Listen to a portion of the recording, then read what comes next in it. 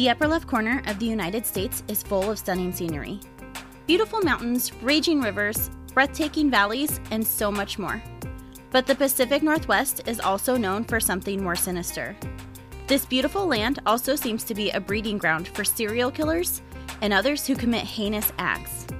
I was born in the Pacific Northwest, and I've had a fascination with true crime since childhood. I'm here to tell you the true crime stories of the PNW. So grab your sweater and a cup of coffee. I'm your host, Emily, and this is the Upper Left Corner.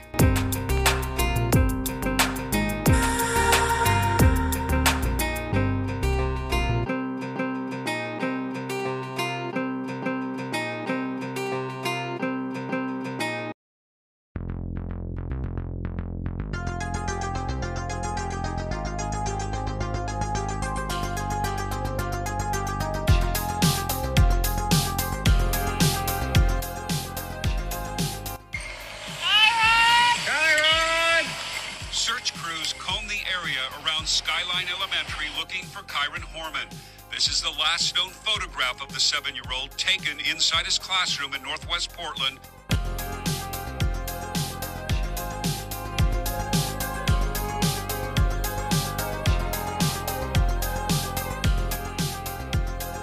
After 7 days of searching, there was still no sign of the missing second grader. Kyron, we miss you, we love you, and we need you home right now. Kyron's mom, dad, and step-parents pleaded with the community to help find him.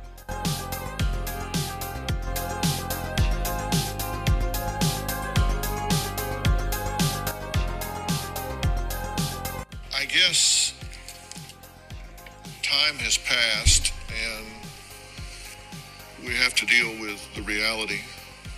As time passes, odds go down. But I'm curious, what do you think happened to Kyron? I think that somebody came in the school and took him.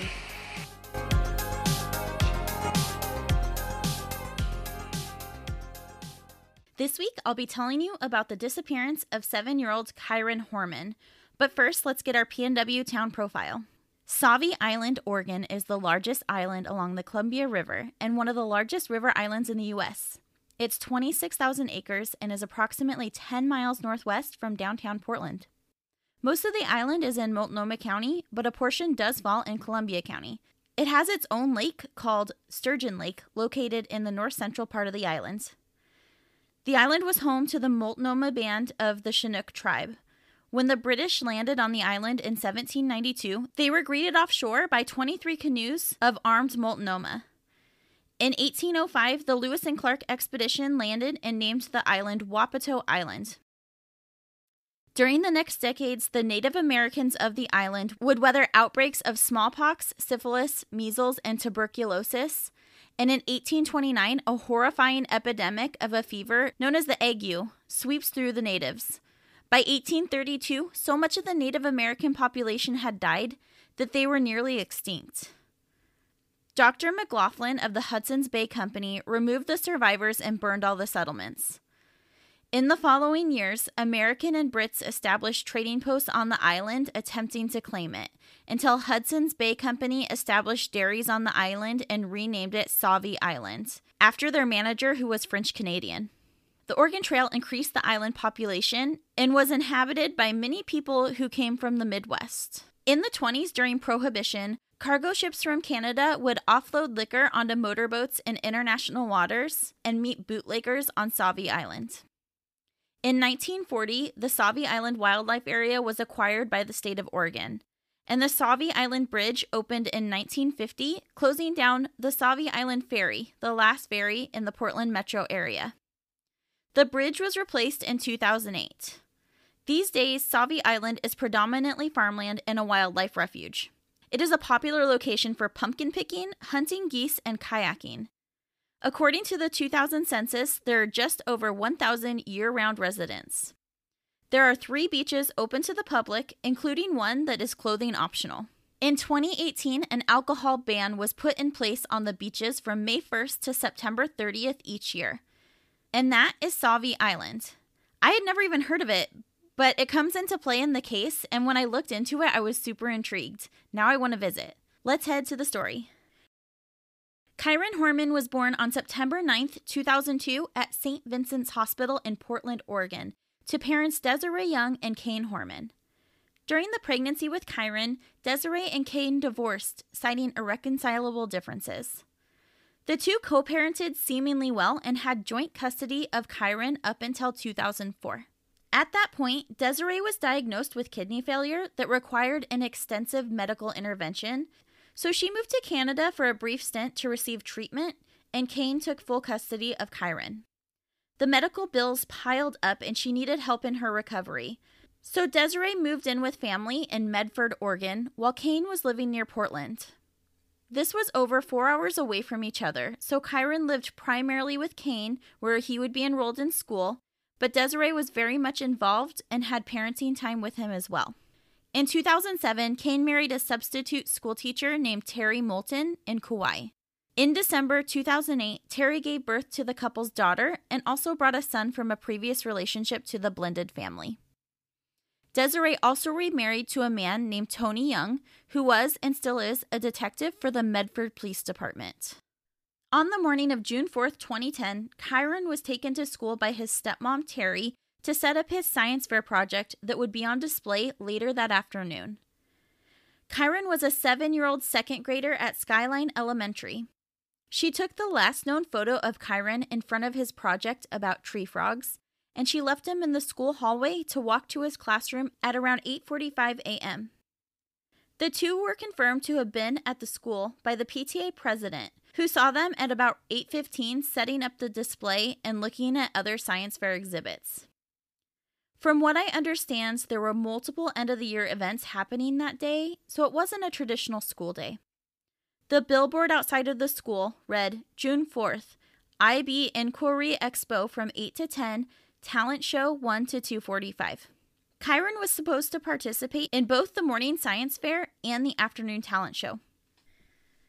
At 10 a.m., the students were sent to their classrooms to start the school day, and Kyron's teacher reported him absent to the office. The school had not contacted the family, as Terry had told the office earlier in the week that Kyron would be absent on Friday as he had a doctor's appointment. However, when asked about this later, she stated that this was a miscommunication and that the doctor's appointment was actually the following Friday. So the office had marked this as an excused absent, which didn't prompt a phone call home. That afternoon at 1:21 p.m., Terry posted the picture of Kyron at the science fair to her Facebook page. The picture would go on to be the main photo used in the media, as it was the most recent picture of Kyron, and he was wearing the clothes that he was last seen in. Kane worked from home for the afternoon and walked to meet Kyron at the bus stop at 3:30 p.m. to walk him home. When the bus arrived, Kyron wasn't on it, and he began talking with the driver and other students, who informed him that Kyron had not been at school that day. He then made a frantic call to the school to try and locate his son, and after hanging up, the secretary made the first 911 call at 3:46 p.m. to report Kyron missing. Which, good on the school. I have 3 elementary-aged kids, and I know there are a lot of miscommunications at school drop-off and pickups, and especially since he came from a blended family, your first impression would likely be that there was a miscommunication between the parents or something. So the fact that the secretary immediately called 911 was a good call on her part. About 45 minutes later, the Portland Police and Multnomah County Sheriff's Office arrived at the school and the Hormans' home simultaneously, and the investigation was underway. The school sent out a mass text to all of the parents stating, Kyron Horman did not arrive home today. That gave me a chill. I can't even imagine receiving a text like that as a parent. Within a few hours of the 911 call, a search and rescue team was dispatched, beginning at the Skyline Elementary School, working their way out, and the FBI was notified of the situation at around 7 p.m. The search resumed the following day at 5 a.m., and additional search and rescue volunteers were called in. The Associated Press published the first news report about the missing 7-year-old that morning, after an email was sent out with the subject line, Sheriff's Office continues search for missing Kyron Horman, along with the picture of him. A missing child page was published by the site helpfindmychild.net. The first press conference was held at noon, and authorities were not yet calling it a criminal investigation. Later in the afternoon, the school used the mass communication system again sending a text requesting that all of the K-8 students meet at the school the following day for a debriefing from the local and federal authorities. The FBI and National Guard arrived in the late afternoon and performed an extensive grid search of the area that once again turned up no sign of Kyron. A Facebook page for supporters of Kyron and the family was created that evening and is still active to this day. The following morning, which was Sunday, June 6th, 50 law enforcement officers interviewed 300 students at Skyline Elementary, and a Quantico-based FBI agent arrived to begin profiling Kyron. Family members and supporters began passing out flyers stating the description of Kyron as 3 foot 8 inches tall, 50 pounds, blue eyes, brown hair. Last seen wearing black cargo pants, white socks, and worn black Skechers tennis shoes with orange trim. That evening, authorities changed the case to a missing endangered child, but did not go as far to label it as a kidnapping.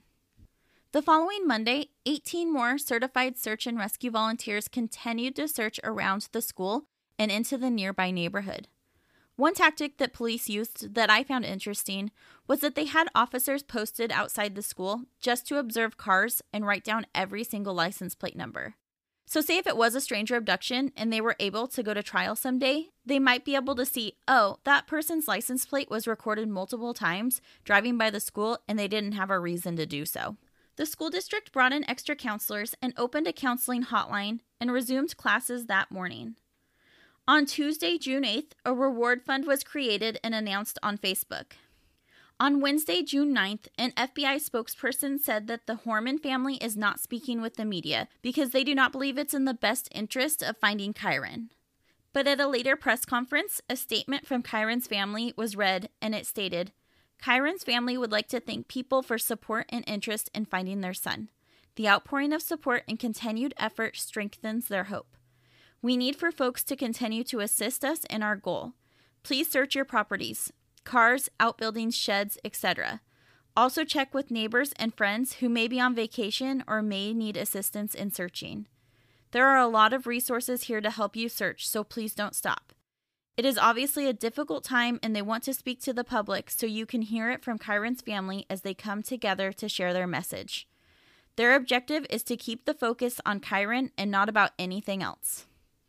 More search and rescue teams from around the area continued in the search, and on Friday, June 11th, the family appeared at their first press conference.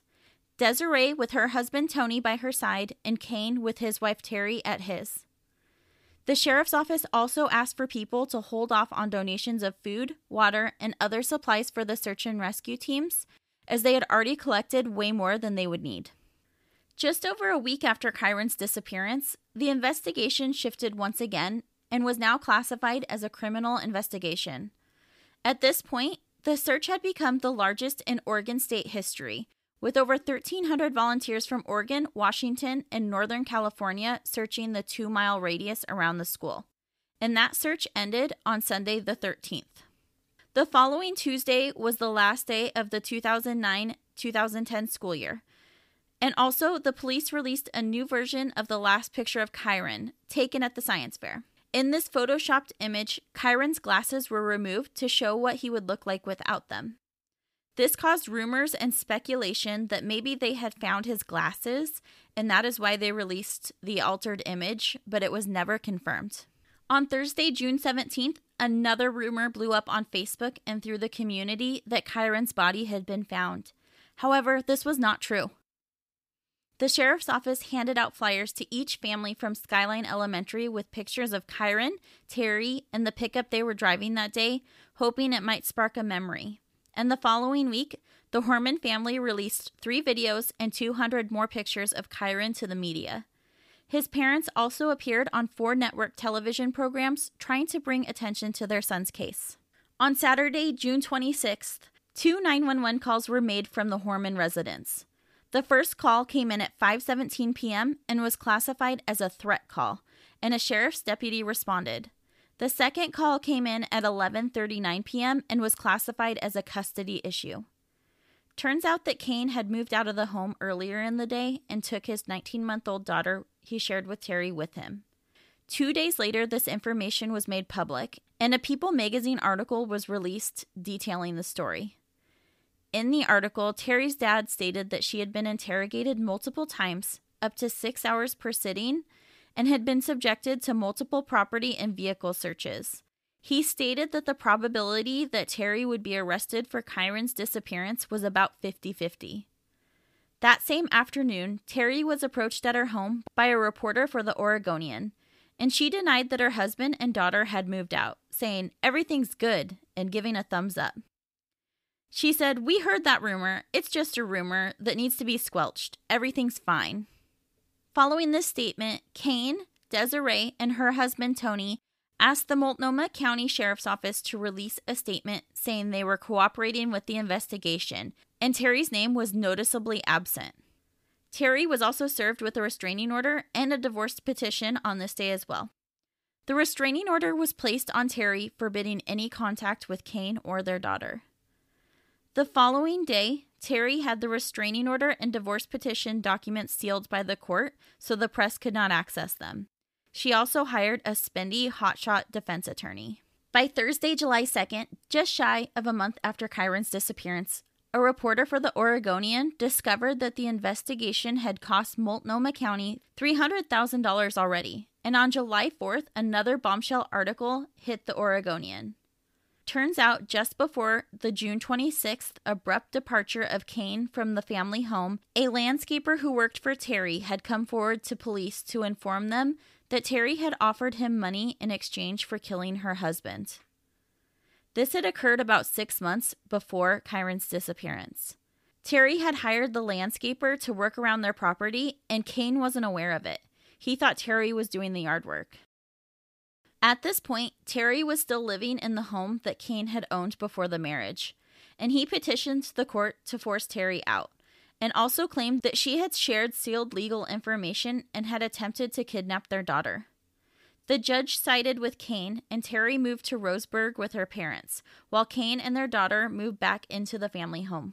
We'll be right back after a word from our sponsors.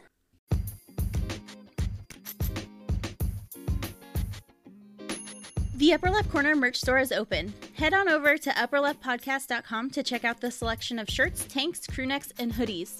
My personal favorite is the tie-dye tee that my friend Sarah helped me design. Check out the new logo and see if you can spot the PNW Easter eggs, and keep checking back for new items. I'm working on wine glasses, coffee mugs, and stickers. Thanks for your support.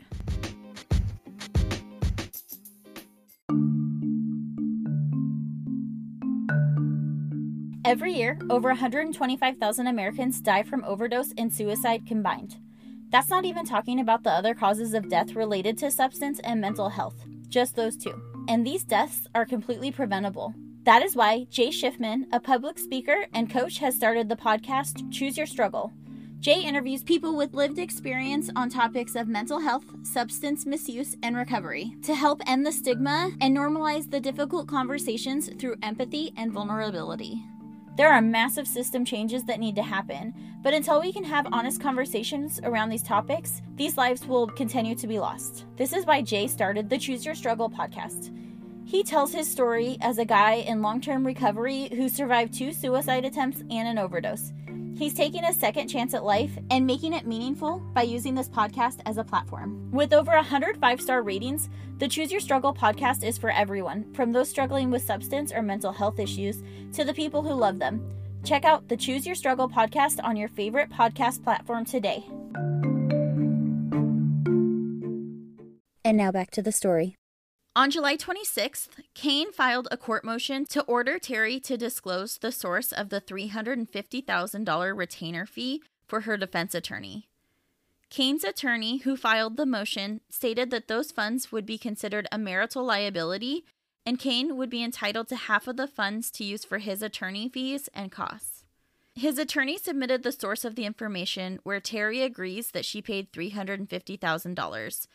And it was in the form of text messages between Terry and Kane's good friend. Not only did she disclose that information, the entire steamy and embarrassing text exchange was entered, and the press got a hold of it. I read through most of it so you don't have to, because my goodness, it's embarrassing. The parts that made me LOL were when Terry said, "I have never dated anyone who I couldn't bench their weight." To which the man replied, I weigh 180, and she said, I can do 195. Then she said, you'd be toast. I'm stronger than you. He says, I like that you're strong. And she says, we should arm wrestle. Then she sends a picture, which was obviously redacted, but the message sent with the redacted picture says, that's only the left one. And the man replies, ha ha, now that's a close-up. Things escalate from there. I'm not going to read any of the more steamy things because my dad is my biggest fan and I don't want him to pass out on his commute. I'll link the text convo in my show notes, though, if you are curious what she said. The press had a field day and began digging farther into Terry's past, and here's what they dug up.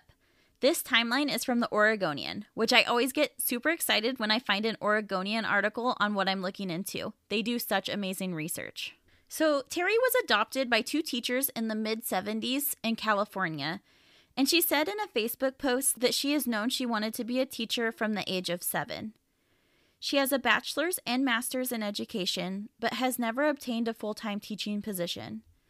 In 1982, the family moved to Medford, and she had a nice middle-class upbringing, and as the only child, appeared to have been doted on by both of her parents. She was a good athlete, and her dad, who loved track and field, coached her up and came to every event she ever had. In 1991, she married for the first time to a man named Ron Tarver Jr., and they moved to Albany and ran a storage facility before buying into a Chubby's restaurant franchise with money given to them by her parents. This venture didn't go well, and the couple and her parents sued Chubby's in 1994, saying the company misrepresented the investment needed to make the franchise work. According to Ron Tarver Jr., the lawsuit ended in the couple receiving a $250,000 settlement. The couple decided to have a child, but Terry was having a difficult time getting pregnant. According to a later Facebook post, in her 20s she thought that she could not get pregnant, but ended up giving birth to 2 children. In January of 1994, her son James Logan was born. He was named after James Bond, and Logan was her mother's maiden name. The following year, Terry and her husband divorced, both accusing the other of infidelity. She gained custody of their son, and Tarver agreed to pay child support. Terry moved in with her parents in Roseburg and attended McDonald's fast food management school and worked at the Cottage Grove location. She moved on quickly from her November 95 divorce and married an old high school flame named Richard Ecker in August of 1996. 2 years later, Ecker adopted James. Tarver, who had been struggling financially, agreed to give up his parental rights in order to not have to pay child support. This was a big red flag to Terry's new in-laws, who saw right through her and felt she was manipulative. On March 29, 1998, Terry was hit in her car by a drunk driver at around 2 a.m. in Springfield, and the accident had lasting effects. She had a pinched nerve in her spine and crippling migraines. Although she was struggling with physical pain, she decided to go to school and obtained her bachelor's in elementary education, which was encouraged by her parents and her father-in-law, who was a high school teacher. Both Richard and Terry wanted to go back to college, but they could only afford one of them to attend at a time, and Terry convinced Richard that she should go first. Ecker claims that he paid for her education. And when she graduated in the year 2000, the couple moved to Beaverton in search of a teaching job for Terry. The following year, the couple bought a house in Aloha with financial help from her parents. Then in March, she was hired as a substitute teacher in the Hillsborough School District.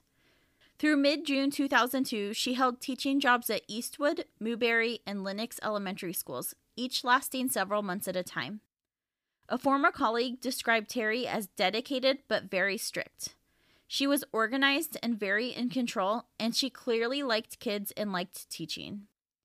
But she did irritate some people. She subbed for a teacher on maternity leave, and when the teacher came back, the class was completely reorganized, and she had thrown out some of her materials. At this point, things weren't going well at home. She and James moved in with a coworker and her child, who was also going through a divorce. This roommate said things were going well at first, but in the end, she was a bad roommate, citing that Terry would move her things and rearrange the furniture. One day, Terry moved a bookshelf into the yard with all of the roommates' books, stating that she needed more room for her things, and it rained and ruined them. The roommate stated that she seemed absolutely unaware of why that was a problem.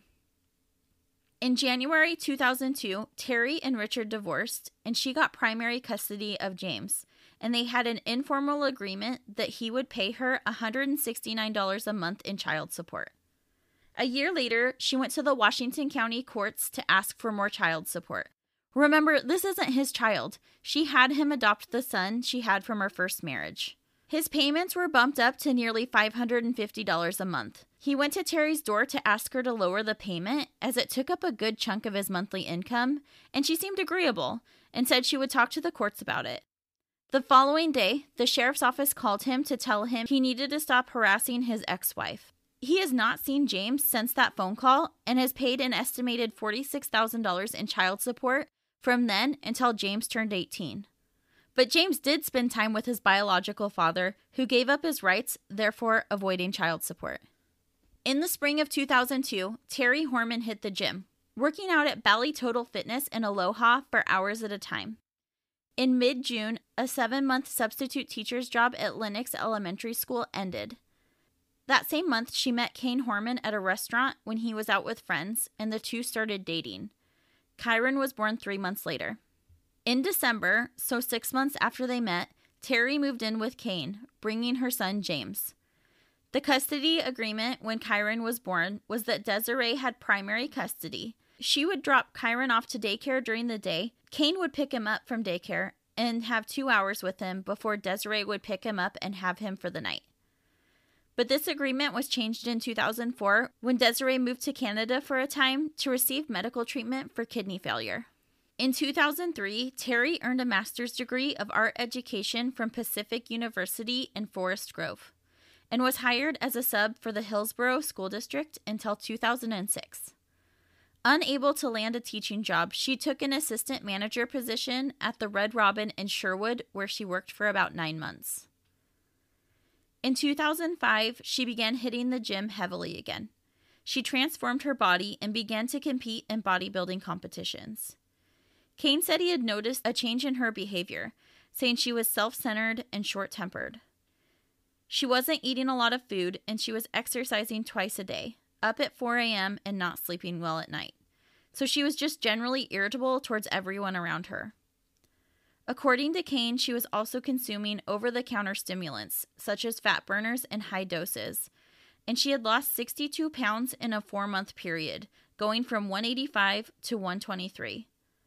She competed in the Emerald Cup bodybuilding competition in Bellevue in April and took 4th place in the category for women over 35. On July 10, 2005, she was pulled over by police on I-5 near Woodburn at about 6 p.m. and was given a breath test that registered a .15, which was almost double the legal limit. She pled guilty to reckless endangerment for DUI because she also had her 11-year-old son in the car with her. She paid a $600 fine and completed a diversion program. Kane stated that her attitude changed for the better and their home life improved after her drunk driving arrest. They visited Disney World and Israel on family vacations, and they worked out life as a blended family, as they had scheduled a regular handoff for all the kids at Sherry's restaurant in Springfield. Terry and Kane would meet Desiree and her husband Tony to exchange Kyron, and Terry would exchange James with her first husband. Kane and Terry married in 2007 in matching swimsuits in Kauai, and Kane gave his bride a new candy apple red Ford Mustang GT the following Mother's Day. She put a vanity plate on it that read RDSQRL, shorthand for her nickname, Red Squirrel. Terry began working as an assistant manager at Newport Bay Restaurant in Washington Square. She became pregnant in 2008, which thrilled Terry and shocked Kane since he thought they had planned to not have children. Terry gave birth to their daughter in November of 2008. She posted tons of pictures of her baby girl on Facebook, while at the same time, Kane said she was suffering through postpartum depression. Her behavior changed again, and she would lose her patience with James and Kyron, and even as the baby got a little older, she would get extremely frustrated with her as well, like if the baby wouldn't go to sleep. Terry began hitting the gym again. She also complained that Kane was controlling of their money, which he admitted to, because money was tight and she was spending it like water, and she didn't check with him before making large purchases. In February, Terry sent James to Roseburg to live with her parents. Kane was on a business trip and she didn't even consult him about it, just informed him that they had gotten in a fight and she called her dad to come get him. James states that he took it all in stride, as he and his mother had moved around his whole childhood, and he excelled after he moved in with his grandparents. In an interview with the Oregonian in August of 2010, so a few months after the disappearance, James said he was camping with his dad when Kyron disappeared, and that his entire family has been devastated. He said, quote, "I've never seen Kane cry until Kyron went missing." James says he hasn't seen his little sister since the family implosion on June 26th, and that he misses Kane as well. He said he would like to see him, as they lived together for 8 years, and he was like a father figure to him. And Kane responded, saying he hopes to see him soon. We'll be right back after a word from our sponsors.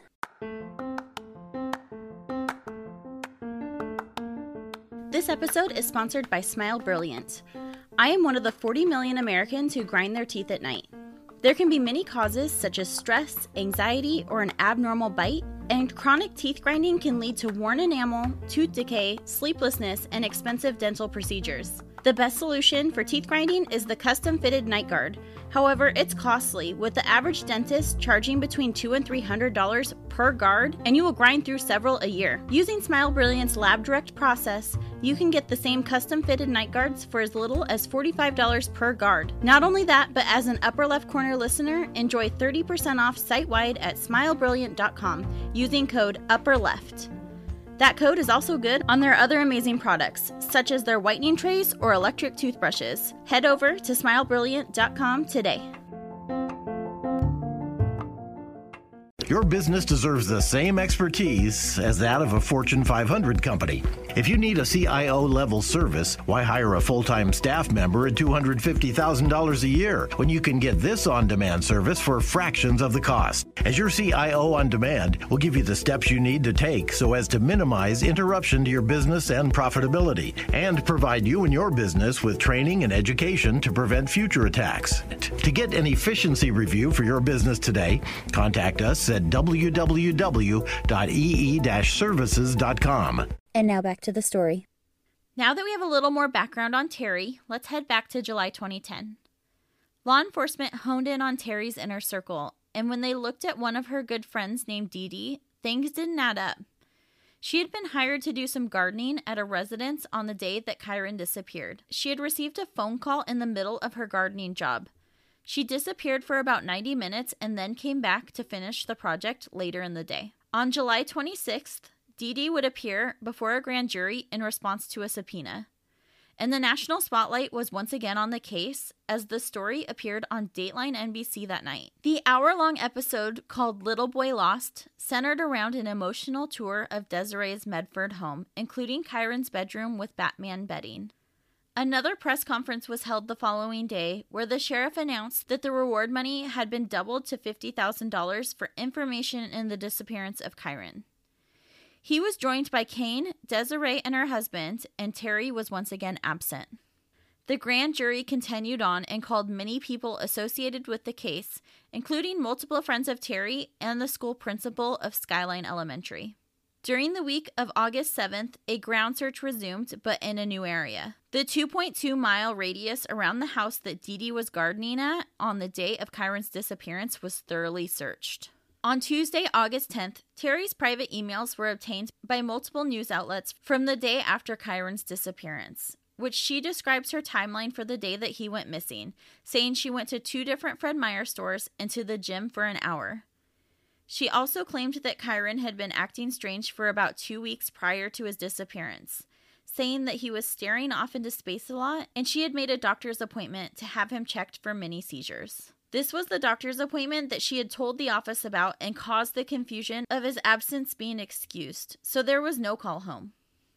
She also claims that on the day he went missing, he was seen walking with a male chaperone and 2 girls, which is something I have not seen corroborated anywhere else.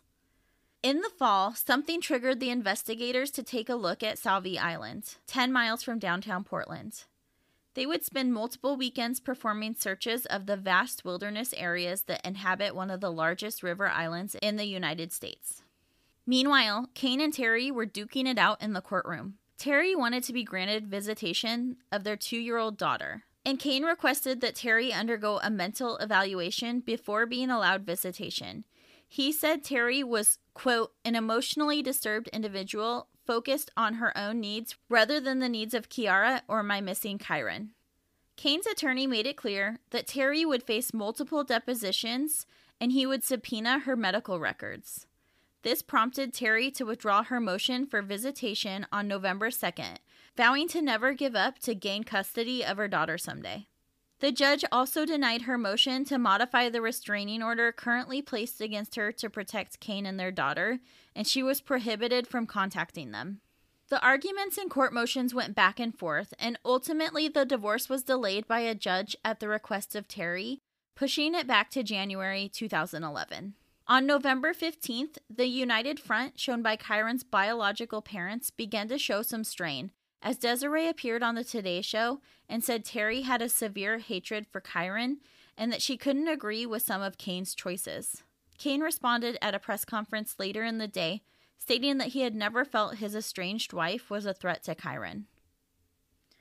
The following January, the search got more specific to an area in the foothills west of Salvie Island, for what authorities stated were very specific reasons. This search included 50 people and 7 cadaver dogs who scoured the rural areas north and west of Portland. The search focused on several pieces of private property, some logging land, and the Dixie Mountain area. But once again, these efforts turned up no trace of Kyron. 6 FBI agents were assigned to work the case full-time in February. The Hormans' divorce was again bumped back to June of 2011. In July, it was announced that the task force assigned to Kyron's case would be disbanded, but the FBI, Department of Justice, county prosecutors, and 1 full-time detective would remain on the case.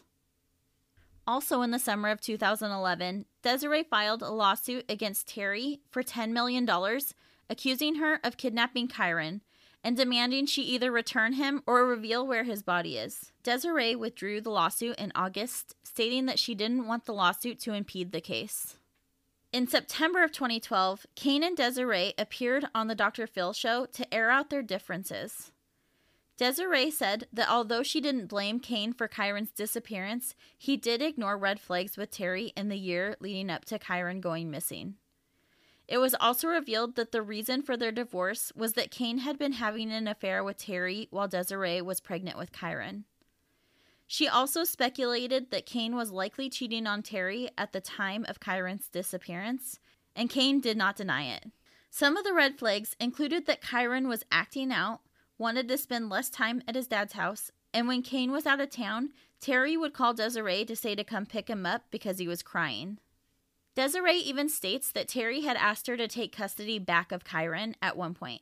Both parents agreed that they believe Terry is responsible for Kyron's disappearance, and Desiree revealed that Terry wrote everything down. From the sounds of it, she kept a journal. And on the day Kyron went missing, she had wrote that she and Kane had stayed up until 3 a.m. fighting, and that she had planned to separate and move back in with her parents in Roseburg. Kane denied that this fight ever occurred, and both parents said they think Kyron is still alive, as he likely would have turned up by now if he were dead. On Tuesday, December 31st, 2012, Kane and Terry's divorce was finalized just days before they were set to go to trial. In 2013, Desiree would once again file a lawsuit against Terry, this time claiming custodial interference, and would later drop the suit, stating that although she was dropping it, she could not tolerate the continued silence from Terry. In 2014, Kane was granted permanent sole custody of his daughter, and Terry was allowed supervised visitation. The daughter, who was 5 at the time, was to attend counseling with a developmental specialist to help her reintegrate with her mother, and Terry was to start contact with writing letters, eventually video conferencing, and progress to 2 supervised visits a month. The restraining order had been renewed every year since Kyron's disappearance. The little girl was just under 2 years old when her big brother disappeared. In August of 2014, Terry filed a motion to legally change her name to Claire Stella Sullivan, which was denied by a judge who cited the ongoing criminal investigation. She had filed this motion in Douglas County and attempted to change her name to Claire Kisiel in Lane County 4 months later. The hearing on this name change was canceled by Terry after a petition circulated on Facebook gathered more than 3,000 signatures to deny the name change. At the beginning of 2015, Terry landed her first job since Kyron's disappearance as a caregiver at a small nonprofit that provides care to those with mental illness. Once the press got a hold of this information, the nonprofit was under fire for hiring her, and they defended themselves by clarifying that Terry had applied for the job using her maiden name, but she was clear with them of her situation and she passed a background check and was hired. Although she quit a short time later, stating that she recognized the impact of her being there had on the small nonprofit after the media had been made aware. She moved to California after leaving this job. In the fall of 2016, Terry appeared on the Dr. Phil show and said her theory was that a man in a white pickup truck had abducted Kyron. This was based on Terry's claim that workers from a 7-Eleven had told her that a mysterious man had asked them what school was closest, and they told him Skyline Elementary. This is the first time this theory was brought up, and she said the police have never looked into this tip. Dr. Phil then asked her why she failed 2 polygraphs and walked out on a 3rd. She said she was just as confused and upset as he was about it. She was also confronted about her behavior in the days and weeks after Kyron's disappearance, and he then read the racy text she had sent to another man, who just so happened to be Kane's good friend. She also got her hair done within a few days of the disappearance, just before she appeared at a press conference, and continued going to the gym every day. A body language expert who analyzed the interview felt that Terry lied her way through the most important parts of her Dr. Phil interview. Days after the appearance, Terry was arrested for stealing a handgun from a roommate in an incident that took place in August of 2015. She had apparently taken the handgun out of a safe that was owned by the roommate, and police discovered Terry was in possession of the gun and was charged with a misdemeanor. She was booked in the Yuba County Jail on July 4th, 2016, where she posted bond and was released. On November 28th, 2016, a restraining order was placed against Terry by a Sacramento man who was listed as her ex-boyfriend. She allegedly threatened the man with a knife, saying if he went to authorities, something would happen to him and his family. The man said they had been living together at the time, and he was not aware of her connection to the Kyron Horman case until late in their relationship. They had met at her job as an adult caregiver. He said he was suspicious of Terry before he knew about Kyron because she kept 2 phones. One she called a burner phone and one she used for personal use. In December, she had a court hearing on both the gun and domestic violence charges, which she did not show up for. A week later, just before Christmas, she was arrested for driving a stolen vehicle. She was pulled over in the Belvedere neighborhood, an upscale area outside of San Francisco, by an officer who noticed a mechanical violation. When he ran the plates, the car came back stolen. The charges were dropped a month later, however, as the prosecutor felt he didn't have enough evidence. The car was registered in Sacramento, so my speculation would be this is an extension of the domestic violence / restraining order with her ex-boyfriend, but that is pure speculation on my part.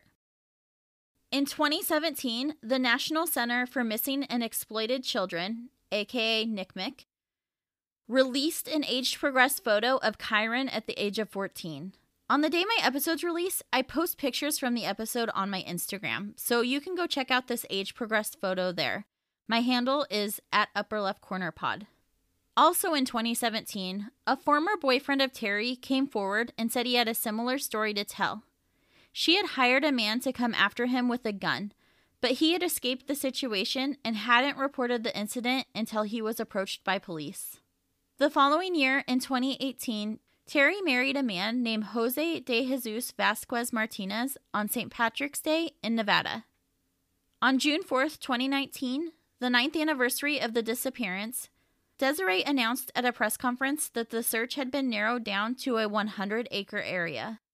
She again reiterated that she felt 100% sure that Terry was responsible for Kyron's disappearance. In 2020, the 10th anniversary was marked during the pandemic.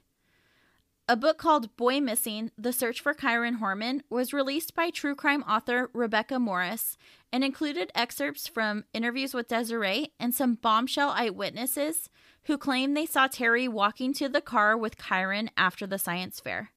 There was also a special on the ID channel called Little Lost Boy. Kane Horman works on the Kyron Horman Foundation, which was founded in September of 2010 and offers support to other missing children's families. They collect donations, and when asked for help from a missing child's family, they provide monetary and emotional support and also help the family in working with the police and the media and launch public awareness campaigns. I'll link the site at upperleftpodcast.com under the Support Victim Causes tab if you are interested in donating or checking out the other cases that they have helped on, which include Allison Watterson and Lindsay Jo Baum.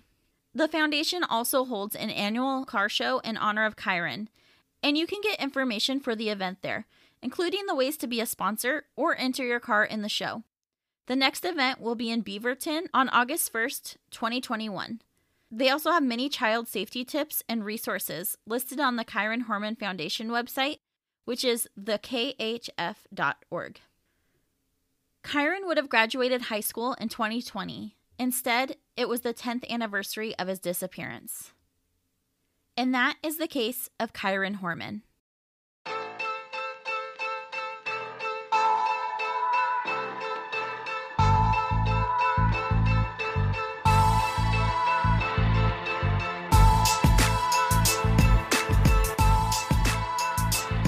Hey guys, just wanted to give you a heads up that my merch store is going to be closing so I can place my order. You have about a week. So if you wanted to get your hands on some Upper Left Corner clothing, you need to go and do that right now.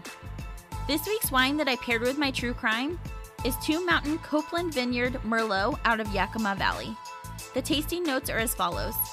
Aromas of rich toasted barrel, bright, vibrant Bing cherries, blackberry, and coffee on the nose are followed by inviting flavors of ripe red fruits, hints of toffee and vanilla, with hints and soft integrated tannins. This one was so delicious. Cheers and thanks for listening.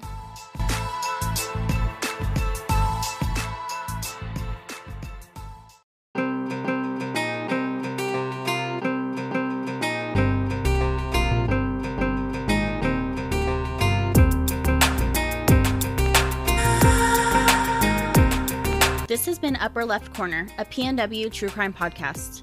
If you enjoyed the episode, please leave a 5-star rating and review and share it with a friend. All of the sources for this episode are listed in the show notes and at upperleftpodcast.com. While you are there, check out the Support Victim Causes tab to find the way you can help the victims' families, or take a peek at my merch. You can follow me on Instagram at Upper Left Corner Pod. If you have a case suggestion or a PNW wine recommendation, please email me at upperleftpodcast@gmail.com. Thank you for your support.